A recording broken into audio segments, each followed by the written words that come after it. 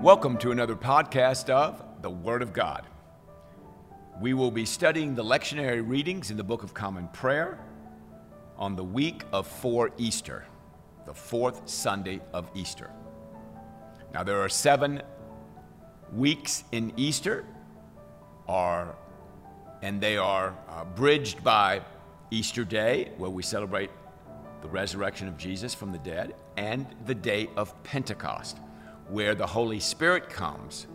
Remember what happens 40 days after Easter Day. Jesus ascends into heaven, and then 10 days later, he tells them to go wait in the upper room for the gift my Father has promised, the Holy Spirit, and the Holy Spirit will fall down on them and literally change the world. But we'll be looking at that several weeks from now. So we are looking at the scriptures for Easter. Now, something very interesting is happening in the scriptures this week. Normally, we look at an Old Testament reading, a New Testament reading, and a gospel. Now, the gospel is very simple. We continue our study of the book of Luke, and we'll be in that book for a very long time.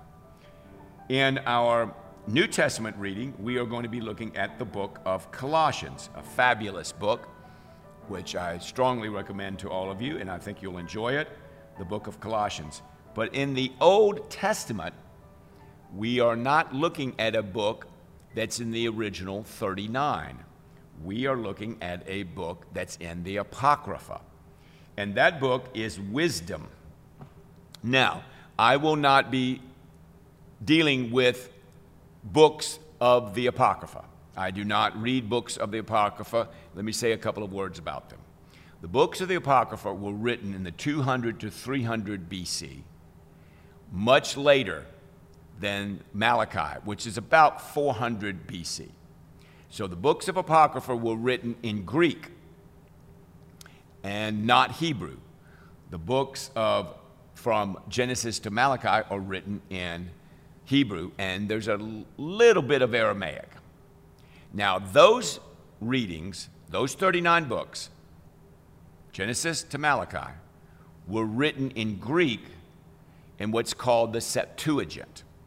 The Septuagint, in about the 2nd, 3rd century BC, okay? And so we have a situation where we have the original writing in Hebrew, then we have the Septuagint in Greek, and then we have what we call the Latin Vulgate, written by Jerome in the 6th century, okay? 5th and 6th century AD. So we have Hebrew, Greek, and Latin. The Vulgate, the Septuagint, and then the Hebrew Bible. All right. Now, in the Apocrypha, there are no references in the New Testament to the Apocrypha. Several denominations do not declare them to be the Word of God. A few denominations do, like the Roman Catholic Church. I do not believe that the Word of God myself. That's why I'm not including them in this podcast. But if you want to read them, please do. I would not take it as the Word of God, though. I would also say that reading it for educational readings is good. I certainly wouldn't think that that's a problem. But in terms of trusting yourself to it, something that you base faith upon, I would say to be very careful about that. So that's the book of Wisdom in the fourth Sunday of Easter. Now remember, we have the Psalter, the Psalms, and they're divided between morning prayer psalms and evening prayer psalms. And I've mentioned that occasionally in these podcasts. And you'll see that written above the listing of the Old Testament reading, the New Testament reading, and the Gospel reading. Now, what I'd like to do is look at the book of Colossians. And the book of Colossians is a fabulous book that Paul wrote to the people of Colossae. And Colossians is very similar to Ephesians. So you have Matthew, Mark, Luke, John. Then you have Acts, the book of Acts. Then you have Romans, Paul's magisterial work. Then you have 1st and 2nd Corinthians. And then you have Galatians, Ephesians, Philippians, Colossians. 1st and 2nd Thessalonians, 1st and 2nd Timothy, etc. All right. So Galatians, then Ephesians, and Philippians and Colossians. Now, Colossians is what we call a prison letter. It's a prison letter in like Ephesians, Philippians, Colossians, and Philemon. Philemon's a very short book. And so Paul is in prison, and he's writing those 4 letters. So Colossians is a very deep book. It is theologically very, very rich. It is a very profound book. So as you're reading through Colossians, you'll want to take your time and you'll want to read slowly. Now, the book of Colossians was written to counter heretics' view regarding the scriptures and regarding Christ. Paul wrote letters in response usually to problems and difficulties in the church. So he wrote to churches. And those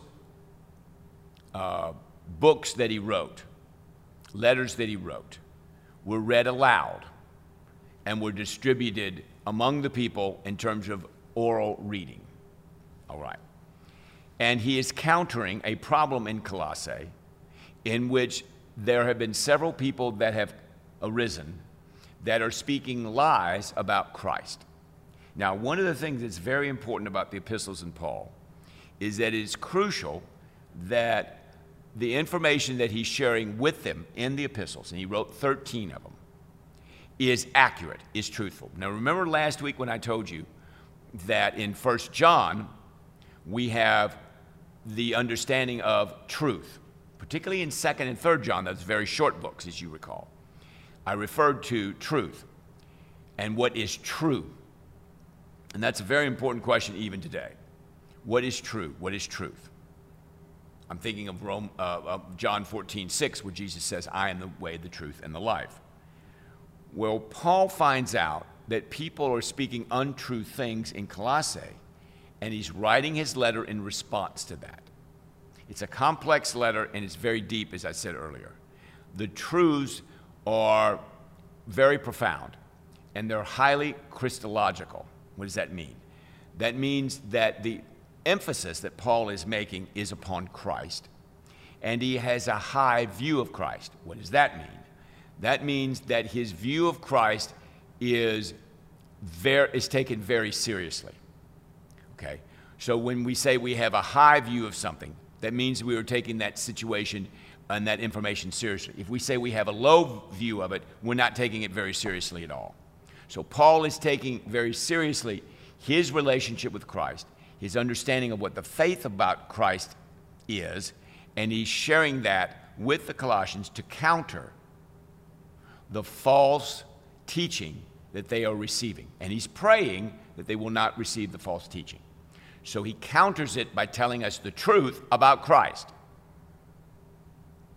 Now, this same phenomenon is happening today, where people will say false things about Christ. So if Paul was here today writing, he would be countering the views of the heretics and showing how Christ is who he says he was.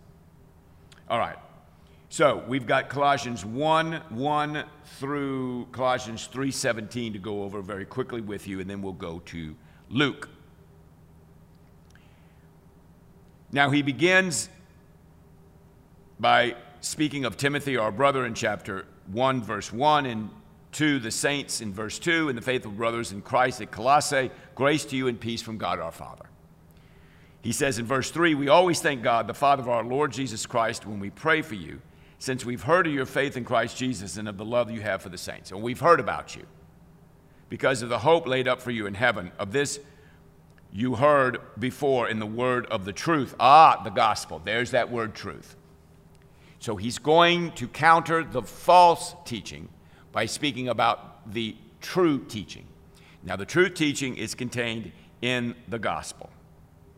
All right? And he says in verse 9 that he has not ceased to pray for them, that they may be filled with the knowledge of his will and all spiritual wisdom and understanding. So he wants them to have spiritual wisdom and understanding. He wants them to be able to discern truth from false. He wants them to have the understanding from the gospel that will keep them in the faith. And so he prays for them. In the next series of teachings in Colossians 1:15 to 21, he has this extraordinary view of Christ. in 15 to 20. Some people call it a Christological hymn. And he says in verse 15, he's the image of the invisible God, the firstborn of all creation. By him all things were created, in heaven and on earth, visible and invisible, where the thrones and dominions and rulers, authorities, all things were created through him and for him. So he's basically saying that Jesus Christ is the creator of the universe, and his creation is for him. So he is, in fact, the centerpiece of everything. And he's also the image of the invisible God. Now, you cannot see God. This is John chapter 4. Jesus talking to the woman at the well. God is spirit, and those who worship him must worship in spirit and in truth. And so he is before all things, verse 17. He holds all things together. What's holding the universe together? Christ. Who's the head of the body, the church? Christ, verse 18. And in him, in verse 19, all the fullness of God was pleased to dwell. So the fullness of God dwells in Christ. You'll have to think about that. You could think about that for a lifetime.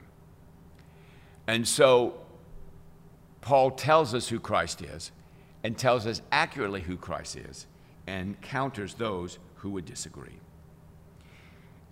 Now, one of the great scriptures that I love in chapter 1 is verse 28, which is basically the premise of my ministry here at All Saints.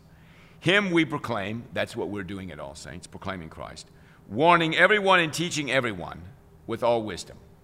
Teaching has to happen, admonition and warning has to happen, but we have to have wisdom, that we may present every person mature in Christ. So the goal is to present everyone mature in Christ. Teleos is the Greek word there for mature. Fully formed. Not a child, not a baby, not a youth. Fully formed, mature. In Christ, in Christ, in Christos. For this I toil, struggling with all his energy that he powerfully works within me. So that's kind of where I'm at. I'm toiling and I'm struggling with the energy that Christ has given me to do this. So the goal is to present you fully in Christ and mature in Christ, that you may know Christ. In chapter 2, verses 8 through 23, we go through the problems that they are having with the false teachers. And again, this is way too complicated for a long teaching on the matter, but I just recommend it to you and read it very slowly, read very carefully. But the key verse is verse 8. See to it that no one takes you captive by philosophy and empty deceit, according to human tradition, according to the elemental spirits of the world, and not according to Christ. Be very careful what you believe. Be very careful about philosophies out there. Be very careful for who teaches you. Think about what they're saying. Think about if it's commensurate with Christ. Think about if it's led by the Holy Spirit. And so he discusses what Christ has done for them and shares that with them. In the last 2 days, we're looking at Colossians chapter 3, 1 through 11, and then 12 to 17. I love the first 4 verses of chapter 3. If you've been raised with Christ, that is resurrected, as Christ was resurrected, we celebrate on this Easter week. Several weeks ago, we celebrated his resurrection. Seek the things that are above, where Christ is seated at the right hand of God. Set your mind on things that are above, not on things on the earth. So our focus needs to be heavenly. Now, we've got things to do on this earth, but we want to keep our mind on heaven. You've died, your life is hidden with Christ in God. When Christ, who is your life, appears, you will also appear with him in glory. A beautiful saying. So he tells you what to put to death and what to kill in verse 5. What needs to be mortified, what needs to die in your life, which is our sin, right? It's our sin. So he talks about how significant it is not to sin against the Lord. And then in verse 12, he tells us how we're supposed to take these things and put on these wonderful attributes that God has given us to conduct ourselves in a manner worthy of Christ. He calls us chosen ones, holy, and beloved, which is what we are in Christ. And he prays that we will be compassionate, kind, humble, meek, and patient. He also says that we should bear with one another. He also says we should forgive one another. He also says that we should put on love, which binds everything together in perfect harmony. And he also says that we should have peace, the peace of God, and that should reign in our hearts. Now, can you and I do any of these things on our own? No. Can you and I make ourselves do this? No. Only God can do this through Christ, through the power of the Holy Spirit in us and through us and outside of us, working inside of us to do the things that God has called us to do. Now, in our flesh, back up to verse 5 again, we could do all those things very well without, we don't need God to be sexually immoral, impure, passionate, evil desire, malice, slander, anger, wrath. That's all easy. That's just a fleshly apparatus. But if you want to be chosen, holy, and beloved, if you want to live in compassion, forgiveness, humility, kindness, peace, and love, now that's going to take God working in you. So, therefore, brothers and sisters, verse 17, whatever you do, in word or deed, do everything in the name of the Lord Jesus, giving thanks to God the Father through him. I could summarize the whole thing in Colossians 3:17. So enjoy Colossians. Read it slowly. It's very deep. We continue our journey in Luke chapter 6. We left off at the end of chapter 5 last time. And so in chapter 6, we are looking at a teaching again, Jesus being Lord of the Sabbath. So Jesus is teaching them. Why? They don't know anything. They have maybe heard some things from the Pharisees and the Sadducees. And some of the teaching may be good. Some of the teaching may be false. So Jesus is teaching them. He also heals someone with a withered hand, verses 6 through 11. He is able to heal people. And then he chooses the 12 apostles, and he ministers to a great multitude. Now, the Sermon on the Mount is very famous in the Gospel of Matthew, chapters 5, 6, and 7. It's less famous in Luke's chapter 6. So in Luke chapter 6, we are looking at the Sermon on the Mount, but said in a different way from Luke's perspective. Again, very good to have, very good to read, very good to know. And then we go to chapter 7. So when you're reading the words of Jesus at the end of chapter 6, he's teaching you, he's teaching me, he's teaching us the way that we should live. Great stuff. Chapter 7, we have the healing of the centurion's servant, where Jesus heals someone without actually visiting them. And he just has amazing power. The centurion says, I did not presume to come to you, but say the word and my servant shall be healed. I am a man under authority with soldiers under me, and I say to one, go, and he goes, and to other, come, and he comes. To my servant, do this, and he does it. And so all you have to do is say the word, Jesus, and my servant will be healed. And the servant was healed. This is what we call a long-distance healing. So Jesus doesn't even have to be there to heal somebody. He can heal somebody miles away. Tremendous, tremendous power. And then we see the tremendous power that Jesus has with the raising of a widow's son, the widow at Nain.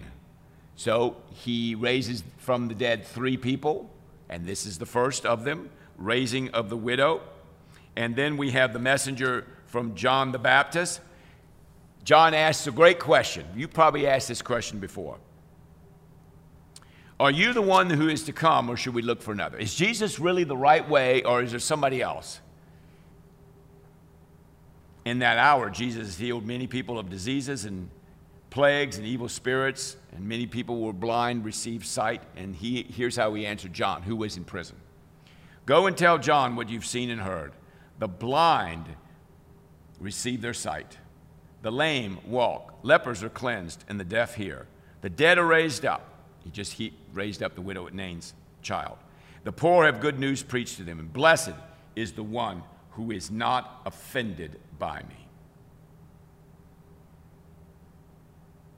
And so he speaks about John the Baptist. and he shares with them the truth about John the Baptist. And so once again, we have Jesus teaching, Jesus healing, Jesus sharing with us the truths of the kingdom, Jesus interacting with the leaders and sharing with them what the truth is. So he's got different genres, he's got different contexts. And so again, what you want to study and what you want to think about, what you want to prepare yourself for, is what is the context and what is he saying at that time? And then secondly, what is he saying to you personally? What is the Spirit saying to you as you're reading these verses? Don't read them quickly. Read them slowly. Let them come to you. Do some study. Particularly, take the time to do the study, and you will profit immeasurably by it. Next time, we'll be looking at the 5th Sunday of Easter and the 6th Sunday of Easter. So very much, I pray that you'll enjoy the 3rd Sunday of Easter, which we looked at last week, and the 4th Sunday of Easter, which we looked at this week. We'll see you next time. God bless you, and enjoy your reading and prayer.